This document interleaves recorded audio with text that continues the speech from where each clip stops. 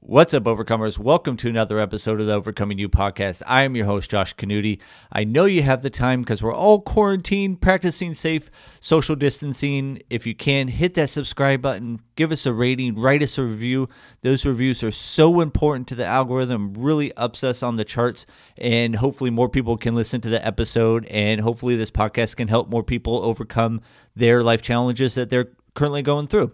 This episode of the podcast is brought to you by Onnit. We don't know how long this social distancing is going to go. We don't know how long this quarantine is going to go. Is it going to go to the end of April? Is it going to go to the end of May? Nobody knows, but the one thing we do know is we have to stay active and we have to stay healthy. Get yourself over to onnit.com/OCY. Save 10% on kettlebells, battle ropes, maces, supplements, vitamins. Get yourself some Alpha Brain, get yourself some Shroom Tech. Stay active, stay healthy during this quarantine to the best of your ability. Go over to onnit.com/OCY and save up to 10%. That's onnit.com/OCY. My guest today is UFC fighter Ashley the Rebel Girl Evans Smith. She was an absolute joy to talk to. She's overcome so many things to get to her level of success. She's a UFC fighter. She's a model. She's now doing movies. She's got an amazing, cool podcast coming out titled Sex and Violence with Rebel Girl. But we got real and we talked about overcoming some childhood traumas. We talked about overcoming some things that landed her in juvie in her younger years and how she overcame that. We talk about self-image issues and how to deal with being ruthlessly critical of yourself but not judgmental. And this girl is just a true joy to talk to. She's a badass in the ring, but she has a heart of gold. And you are going to love this podcast and love how open and transparent and how big her heart is. And I think her heart not only has leveled her up and propelled her to success, but also gets her through some of the wars that she's been through, not only in the ring and in life. Oh, and one of the things, sorry about the audio, at about minute 13 and minute 34 or 37, it cuts out only for like 10, 15 seconds or so. It doesn't cut out, just gets a little cattywampus in there. It was just one of the first podcasts that we recorded while being under quarantine, so we were just figuring everything out. So please welcome my awesome guest today, UFC fighter Ashley Evans Smith.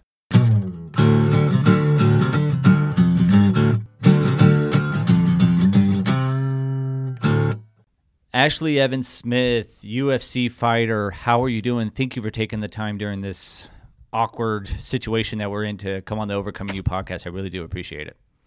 No problem. I know times are crazy with COVID-19 and everybody being quarantined, but what else can we do besides talk to each other through the phone or social media?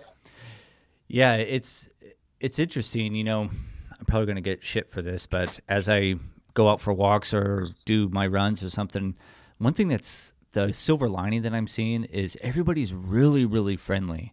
I'm seeing a lot more, hey, how's it going? Or, hey, how you holding up? You know, just random people in my neighborhood that I don't see very often as I take out the trash. You know, so I feel in a weird way it's kind of bringing us closer together, even though we have isolation. But how are you holding up through everything? Are you able to train, or how are you working out, or how are you getting through it mentally? How are you feeling? I wish I could say the same, that people are more friendly, but I'm social distancing, and also in California and actually Las Vegas. I'm in Las Vegas right now, friend's house. We had to pick some things up, but in both places, it's a little more. You can sense the I don't know if it's fear, but there's just a little more of like a negative energy where everybody's on edge and anticipating what's going to happen next, and it's not a good feeling. And people are taking it more seriously in Las Vegas than they are in California. California, you definitely see more people on the beach and stuff like that. Las Vegas here, you know, the strip is completely empty, no traffic, and I mean, I think it's best to act like Las Vegas is, but unfortunately I have to go back to California because that's where I live. And as far as how I'm doing with the whole situation, I'm actually doing very, very well, just because I've put a few rules in place. Every day I get up early and I make a list of things to keep me busy and feel accomplished at the end of the day. I always work out once a day, whether it's going for a run or working out in my small garage gym. And, I know that I have a social media platform that I can use to help the situation. So I've been trying to either do a live video or make a post about kind of staying positive and giving back to others, whether it's giving blood or donating clothes or something like that, or checking on your friends. So the whole ordeal is different and uncomfortable in the sense that, I didn't get a fight over in London. I guess we could talk about that later. But as far as like, daily life, I've been adapting really, really well. I have my boyfriend, so I'm not completely alone, and we're quarantined against most other people. But yeah, it's with all circumstances considered, I'm doing pretty well. Yeah. Yeah, it's the first few days for me were really it was really good. I was very diligent in my schedule, and then the last 2 days, just for me mentally, it's just been really, really difficult. And so, sat down with my wife yesterday, and we're just going to start reaching out and doing Facebook group lives with friends and hanging out a little bit more. And I'm going to be a little bit more diligent in my schedule because if I have something to do and I just map that out, like you said, it sounds like you're doing, I'm able to get through the day a little bit easier. And I know those first 2 days I was very diligent, and then I just kind of fell off for some odd reason because my mental state went a little bit crazy. But now I'm back at it, so I'm glad that somebody else is doing some similar things and keeping schedules and keeping active because I think that's really, really valuable. Yeah, I agree. So yeah, so you had a fight set in, if I'm not mistaken, it's kind of humorous, but it was kind of a meatball versus vegan over in London, and it was actually supposed to be on the 21st, and then this whole thing happened, and they said, nope, you're out of there. So did they just, how'd you find out about that? Did you just find out, wake up one morning and like, oh, I'm out, or they tell you or Well, ship you out, or what happened? make a very long, elaborate story short, because I think we have quite a few things we want to talk about. I was set to fight March 21st in London. I flew out a week early. I landed Friday, which was this past Friday, and had a whole week to prepare. But Saturday morning, I woke up with 12 hours maybe, total of being there, 8 hours sleeping. So not a lot of time of actual consciousness. Woke up to a phone call from the UFC saying that travel bans are about to go in place and we need to get you back to the States ASAP. So they booked me a flight and flew me back. This was all, you know, not foreseen by the UFC, obviously not foreseen by the world at all, but and they were doing their best job to keep me updated, hour by hour. But obviously, I was in the air and all these things were going on. So at first I heard the fight was off. And so I started eating, and for someone who, has to cut weight and to make a weight class, that was a big thing for me. I'm in the air or I'm getting on the plane and then my manager calls me and he's told that the fight's going to be on, but at a unknown location with an unknown opponent. So then I start stressing because I've already started to take in calories that I shouldn't have been. And then I land and I found out that they don't know where, but in less than a week, I'll be fighting somewhere at some location and maybe a catch weight now.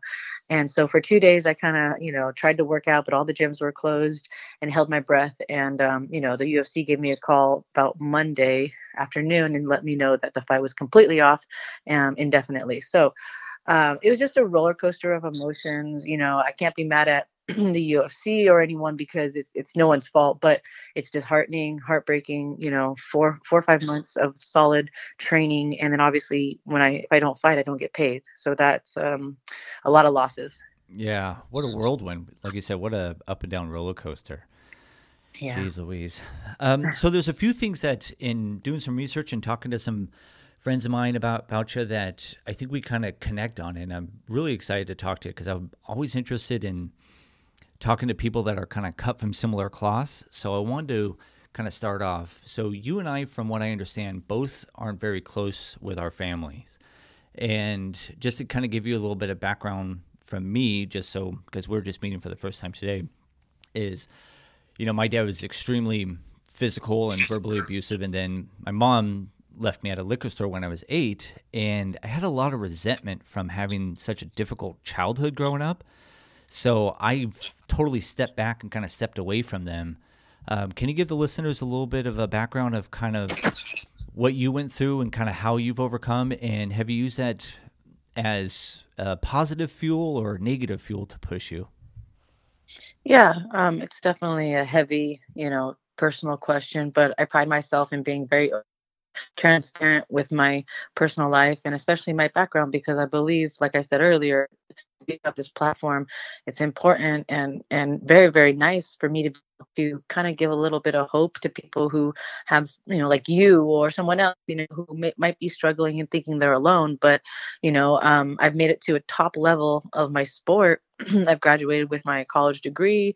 I've done a lot of things that I'm very proud of, and all coming from, a rougher family background. And what happened to me was I grew up in a small town in Northern California, Ukiah, California, and there's a lot of drug use in the town in general. I think that happens a lot with small towns, nothing else to do. Hmm. And so on my father's and mother's side, there was heavy drug use in the family. And there was no, I'm very grateful for the fact there was no abuse, that kind of Mm. situation, like. And so I try to look at the silver linings. But as I got older, I start realizing that there was a lot of neglect where, kids are left to, be kids, but you get into a lot of trouble. And I did. And I think you alluded to the fact that you heard in another interview that I was, spent some time in juvie. Yeah. Because I was left to my own devices as a child a lot. And so, I mean, I was never abused physically in that. And so I'm very grateful. But I ended up getting into a lot of trouble because I was, left to kind of fend for myself. Kind of like, I'd say, I had food on the table here, in that sense. But I ended up kind of like finding solace in a family and a punk rock friendship kind of community, and would go to punk shows and drink and do all that. I never got into drugs because I didn't want to be like some of my family Mm. members, but I got into drinking very, very heavy at a very young age. My first drink was at 13, and was drinking heavily by 14. Blacking out regularly in high school by 16, which was ironic and kind of weird because I was living this double life where I started wrestling in high school at Yeah. 15 as well, became a state champion. So I would, wrestle throughout the week. And then on the weekend, I would just party my butt off and get blacked out and get into, not get into trouble until my senior year. I would get away with a lot of things, but Yeah. do troublemaker type things as a kid. Right. And my senior year, it all kind of came crashing down. I got blacked out drunk, and actually sounds intense no matter how many times I say it, even though it happened so many years ago. But when I was 17, I ended up being blacked out drunk and stabbing a guy that I got into a fight with. And so fast forward, I end up in juvie, and I had already acquired a wrestling scholarship that I was supposed to use that Yeah. next school semester. And all that kind of stemmed, I'd say, from just a lot of neglect from the family and all of that. Just a weird situation. I mean, if that kind of sums it up for you. Yeah, for sure. Do you think the reason why you've excelled is that there's a little bit of part of you is trying to prove something to somebody or prove something to your parents, like, hey, look what you missed out on, or look what you didn't have or didn't get a chance to know very well? That's a really good question, and that seems like a question that if I was smarter, I probably would have heard or been asked from some kind of psychologist or therapist. But I'm maybe the only person who's actually never gone to therapy. As I got older and started kind of being more open with my background and my feelings and that kind of stuff, and asking other friends and people in my industry, I've realized that a therapist and a psychologist is a very normal, common thing. Yes. And so that's something that definitely I would like to invest in Hmm. eventually. I'm 32, and I kind of like I've taken the mindset like, well, what's done is done, the damage is done. Like I Right. just gotta deal with these demons. But at the same time, like this year has been a really, really transformative year for me mentally. And I really would like to dive into maybe some therapist sessions and all that, because even though it seems scary, I think it would help out in the end. But Yeah. to answer your question, I don't know. I really don't know. And I get a lot of credit from people who hear my background story or even have been to my shitty small town. Yeah. And they're like, wow, congrats. And I'm like, what? Because I mean, to me, it's not a big deal. It's all I've ever known. And all I really knew was I never wanted to end up stuck in my small town. And I was ready to leave that town any way possible. And thank goodness I got a scholarship to go to college to wrestle. And that was my way out. And I took it, and I rode with it. I almost lost it, but I served my juvie time like a big girl. And then I began my college career and pretty much had a lot of success after that. Yeah. Yeah, it's interesting. one of the coolest things that I've been able to see or witness, especially doing this podcast, is talking to elite individuals of all walks of life like yourself, is so many times we do, or you folks do something so great, and you look back and you just kind of go, well, I don't know any other way to do it. But the thing is, I'm trying to figure out, and I don't know if you can put your finger on it, but I haven't been able to figure out a clue on it, is because you and I both know that there's so many other people that were in your exact same position, that were just as talented, that went through just as many trials and tribulations, if not more, and they took a left turn while you took a right turn. They went down a bad road, but you ended up elevating yourself and continued and become a success. And I can't figure out how that happens, because it's so interesting, because I have like a spitting image brother of mine that went down a really bad path and just not a very good person, but yet I feel I took a right turn. I feel you and I took a right turn. So many other folks that have been on this podcast took a right turn and ended up succeeding. And I just wonder, have you ever been able to look back and go, how did you make that right turn versus going left? Like, how did you zig versus zag? Yeah, that's a great question, and something that I think about often, because weirdly, you and I are even more similar. I have a brother who's 364 days younger than I. She's light. I'm July 9th, and just we are the most opposite humans in the world. And, he kind of, I love him with all my heart. And, just thank goodness he's not on social media or any of that. He's stuck in our, and he's been caught up with a lot of things that our family got caught up with. And I took a right turn, he took a left turn. He's kind of a perfect example of how you can either kind of use it as an excuse, like, well, this is all I ever knew, or you can use it as fuel to not be like that and take that right turn. So I do ask myself, I think to myself, is it just luck? Because you're a product of, I totally believe that people are a product of their environment, not using that as an excuse, but sometimes you look at someone and you find out their background and you go, I see. It makes a lot of sense, so I know I'm lucky, and at the same time, but I have worked hard for it. But like, I don't know if it's something that's in our genetics, kind of like for me, I talk to children at troubled youth programs often. Cool. And I really enjoy kind of telling my story, because all my trouble started as a youth, and I would like to give them a little bit of hope and let them know that, like, everything when you're young seems like it's the end of the world when it's bad. Yes. But I let them know that there's so much more to look forward to, and suicide rates of young people have increased greatly. So, I don't know if I'm doing any, benefit. I don't know if it's doing anything, but at the same time, it's worth a shot for me. So when I talk to them and I let them know that, you can go one of two ways, I tell them kind of like, for me, one of my, I said, I ask them, I say, anybody here ever been told that you're stubborn? Mm-hmm. And 99% of the time, all the kids will raise their hands. And I tell them, I said, that's good. People always say being stubborn is bad, but if you learn how to use your stubbornness in the right way, it changes into a positive connotation, meaning a good thing, and that's called tenacity. Yes. And when you have tenacity, people now say, wow, that person won't give up. So if you focus all that stubbornness on something positive, and what I did was wrestling and all that, I said I was stubborn and I didn't want to give up. I kept losing to boys on a high school wrestling team.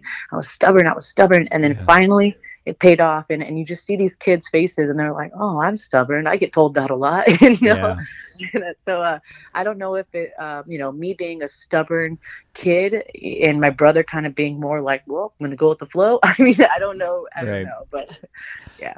Yeah. Well, that's something else that we connect on, because I too work with a company, or I have worked with a company in the past called Pure Games, who works with at-risk youth, and was able to give them a talk to them. And actually I was able to talk to them about my suicide attempt and how I got there. And you touch on something that I preach on this podcast all the time, and which is why one of the major reasons why I do this podcast is to hopefully help people that are going through those times or going through those mental times to overcome, and through stories like yours. And one of the things you alluded to with the suicide rate, one of the biggest statistics that breaks my freaking heart is that little girls ages 11 to 16, their suicide attempt rates have tripled over the last 5 years. And it's just so, that's why another reason why I wanted to have someone like you on, because you're an elite athlete, you're a model, you're a freaking movie star now. You were just in a movie pretty recently. But the thing is I want people to hear that, hey, you had a shit roll of the dice. There's no way around it. I don't mean it disrespectful. I don't mean it, I say it with love and kindness. You got a shit roll of the dice. However, you played those dice. You played the hand that was given to you, and you use those trials and tribulations as fuel to succeed. And like I said, I don't think you and I, or maybe at least it's just me, haven't figured out how to put our finger on it.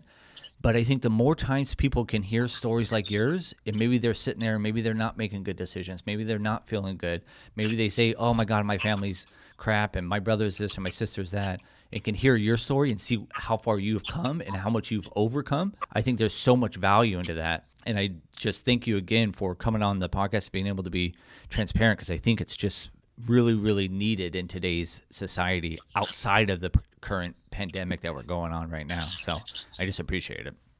No problem. No problem. I agree with you 100%. And I think when people's stories get told in a safe place like this, it allows for other people to realize that, you know, they're not alone, and that feeling is a feeling that can save lives. So it's good. Yeah.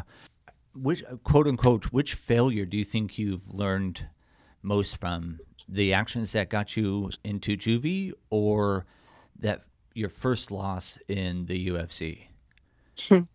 Those are two pivotal turning points in my life. Like, really, like I can tell you have done your research, and you know, a lot of interviews I do are kind of like cookie cutter fighter interviews, yada yada.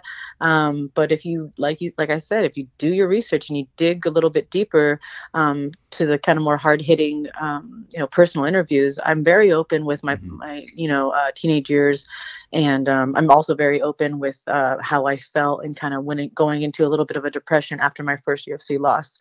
I've been in the media for good stuff, for bad stuff, and I'm still, I would like to think that I have thick skin, but at the end of the day, I am a very sensitive person.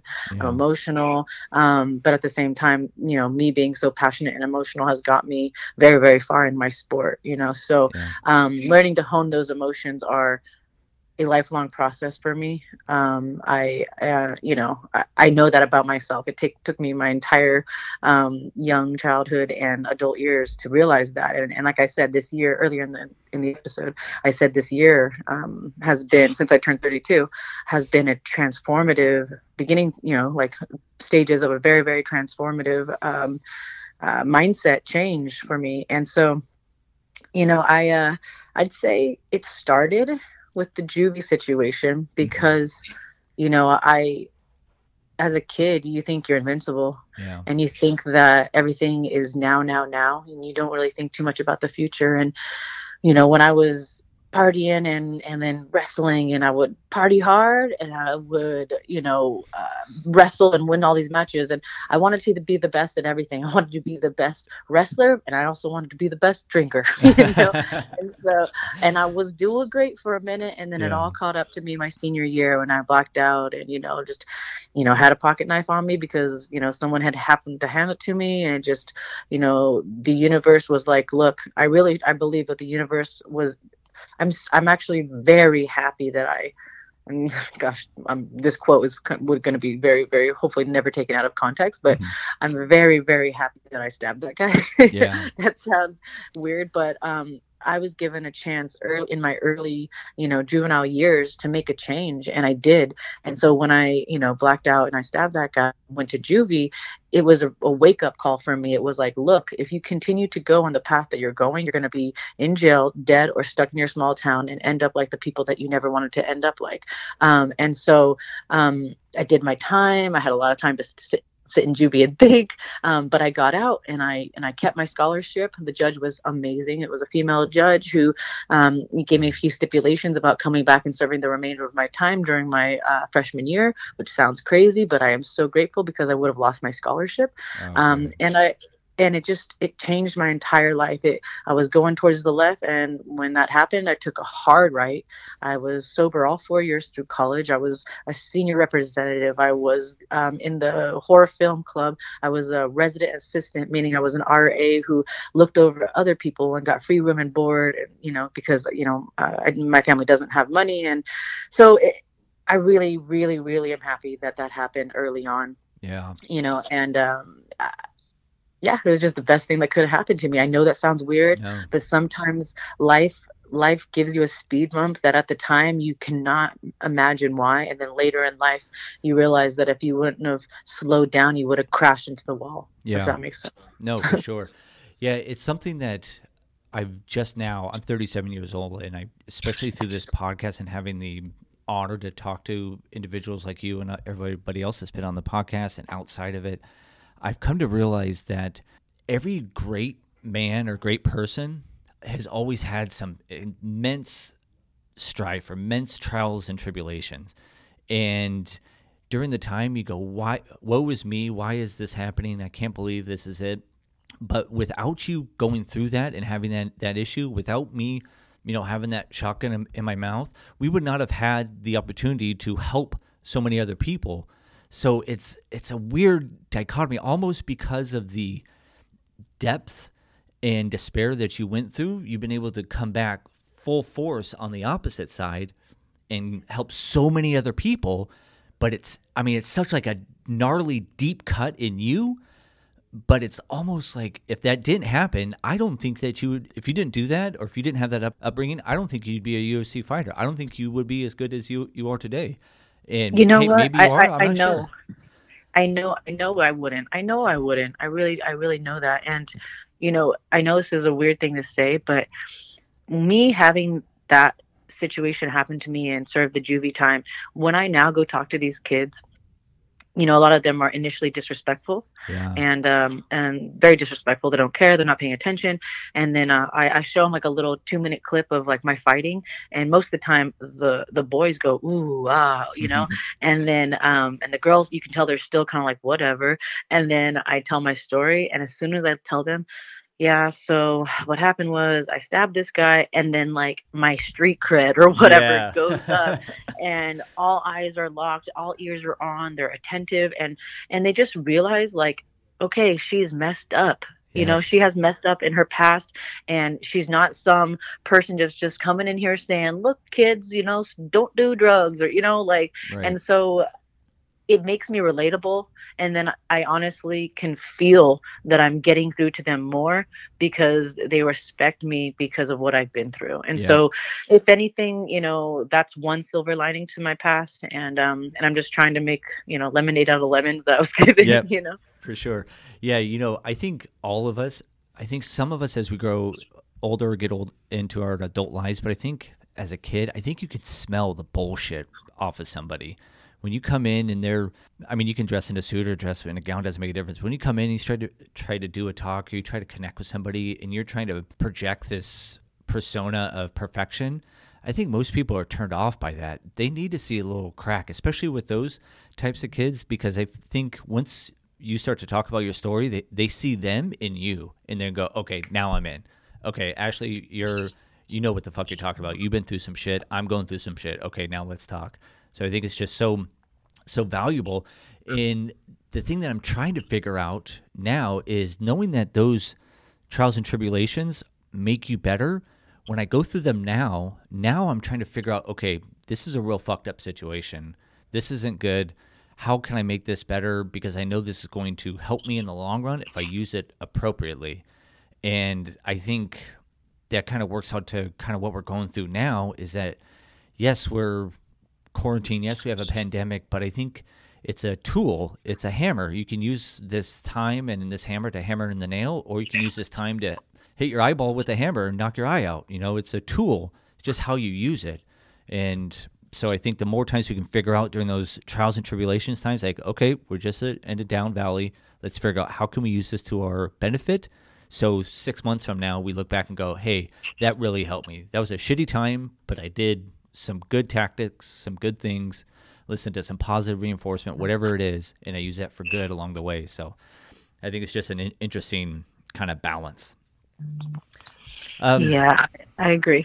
One thing that I wanted to ask you, and I'm trying to figure this out as well. So, and I think you're an elite athlete. You're in the limelight. You're a UFC fighter. You do modeling. Like I said, you're in movies now. How do you deal with the delicate balance of being ruthlessly self-critical, which I think is good because I think that's how you get better. You know, when you watch your fight, you go, oh, I didn't turn my hand over. I didn't turn my hips over in that kick.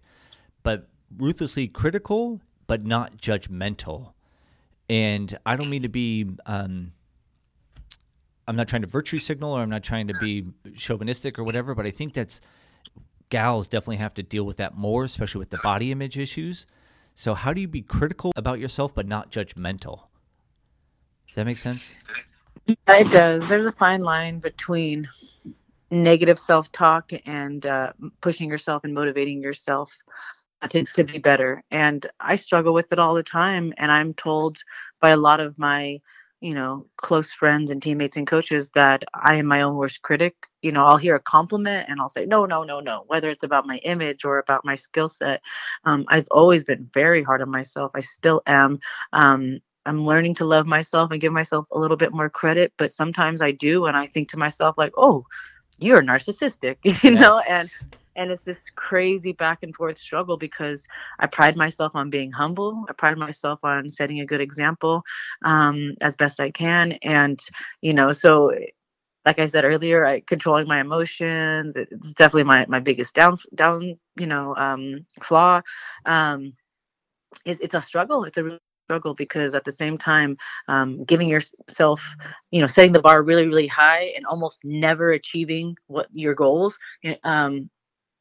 makes you always have that fire. You're always grinding and always trying to be better and better and better, and while everybody else are achieving their goals and kind of like feeling stagnant and plateauing and being like, well, I did it, you're setting higher ones and trying to keep and then you surpass them.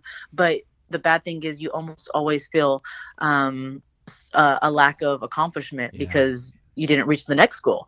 And so that's a really great question. And I think the only times I really stop and try to give myself credit is when someone who loves me says, hey, you're doing good. You are great. You're good at this, look, take a stop, look at everything you've done. And I'm like, no, but I could have done this. I could have done that.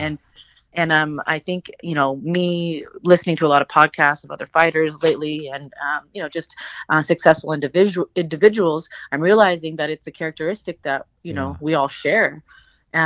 So if I could give some advice on it, especially to younger girls, you kind of know when you're being hard on yourself, but doesn't mean that you can do anything about it because our emotions are kind of, they're already they're set. How you are is how you are, but just try to take a minute and love yourself, give yourself a little bit of credit.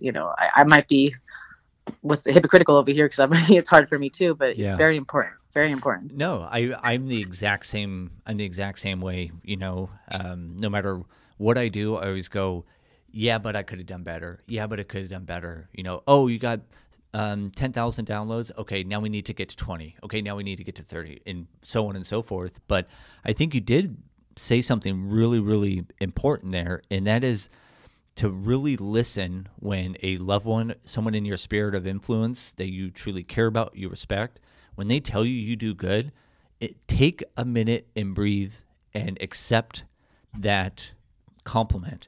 I actually think it happened to me not too long ago. I think you and I actually have a mutual friend or mutual acquaintance. Do you know Patrick Payan of Rise Muay Thai?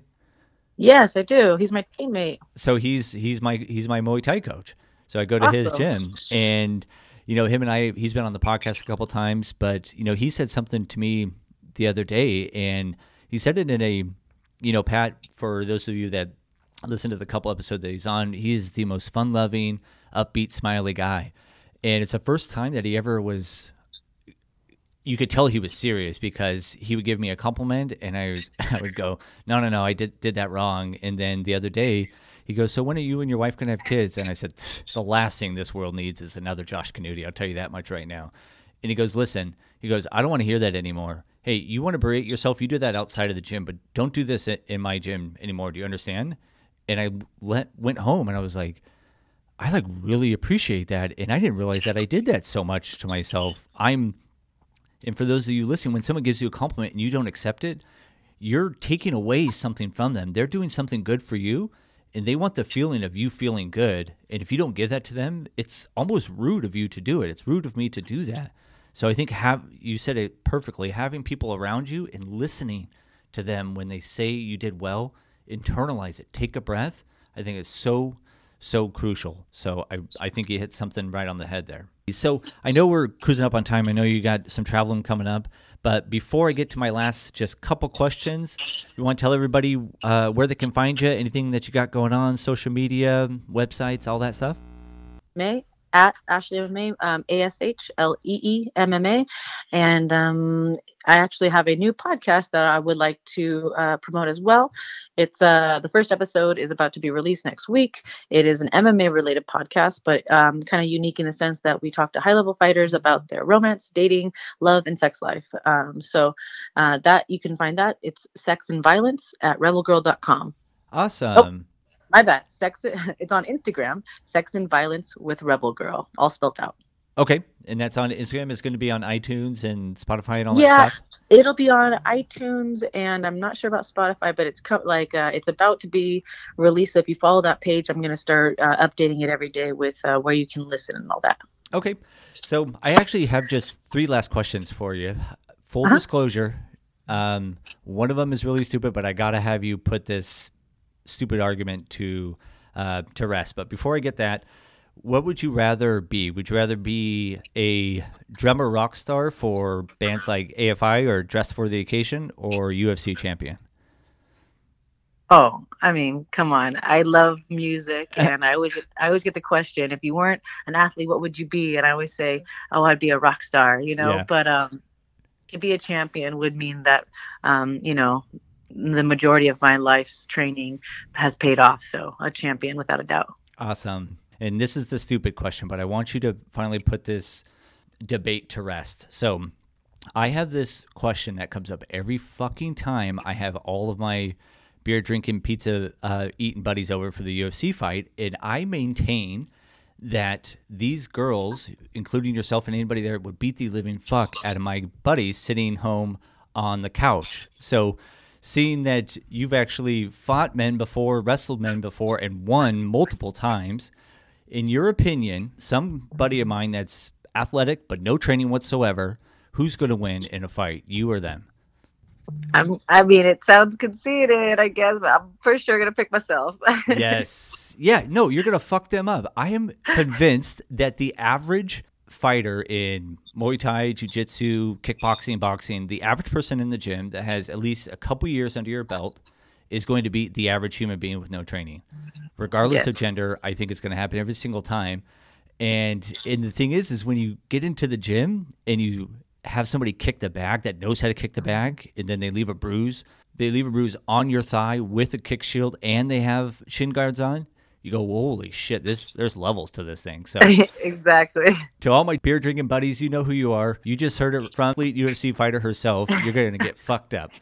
And then just ending on the last question, then I'll let you go. And like I said, thank you again for taking the time to do this. I know you got a lot of stuff going on. It's a crazy time, but I really do appreciate it. The last question is, how do you build your self-worth? Build my self-worth. Like we talked about earlier, that's a great question. And I don't think I do it often enough, because I tend to get very down, especially as I'm in deep fight camp, because I tend not to look at the positives and only the negatives. But what I've realized, what I've started doing this year, my new transformative mentality, is to try and focus on what you can control and not what you can't. And in that process, all the worrying and all that kind of slips away because you realize you have a lot of power over the things you can control, and things you can't control it. So you know what? There's no point in putting your energy into that. Mm. So when I start thinking about myself, whether it's my physical, appearance or my skill set, all that, I start, making these goals and these plans. And I'm a very meticulous planner and like a note, maker, a list maker, all that. So as soon as I start kind of accomplishing these little things, whether it's, my daily tasks or training hard or, losing a few pounds, I start feeling and realizing that like I am a go-getter. I am like I get things done, and that those things, those physical tasks, that starts to make me feel accomplished, and then my self-worth starts to build. So it sucks that I can't just sit here and be like, okay, let me think about all the great things about myself. Yeah. Like I have to actually physically do something, and then I feel accomplished. And because I don't think that we should expect anything. Nothing is promised. Some of us have been given, Yes. been dealt, a crappier hand, and some of us have been given a golden spoon. What's done is done. There is no need to dwell on that. You got to do what you got to do to be happy. And in order to be happy, I need to put food on my table. I need to take care of myself. And so we got to make a plan. That's the first thing, and we got to execute it. And when I start achieving these things, I realize I'm going to be just fine because, so I have self-worth when I get things done, if that makes sense. Yep, 100%. No, I think you said that beautifully. What a awesome way to end an awesome conversation. So, like I said, you are an amazing person, a overcomer in so many different areas. I appreciate your time. I know this is an odd kind of thing that we're going in, so for you to take the time, I really do appreciate it. And we'll be rooting for you next time that you're on the UFC stage, and then maybe after you become champion, we can do this again. Of course, anytime. And if you could please send me the information to that, Peer Games or something like that, I'd like to check that out. Yep, you got it. No problem at all. Great. All right. Thank everybody. You so much. You got it. Thanks. Remember, be kind to yourself. See ya. Bye.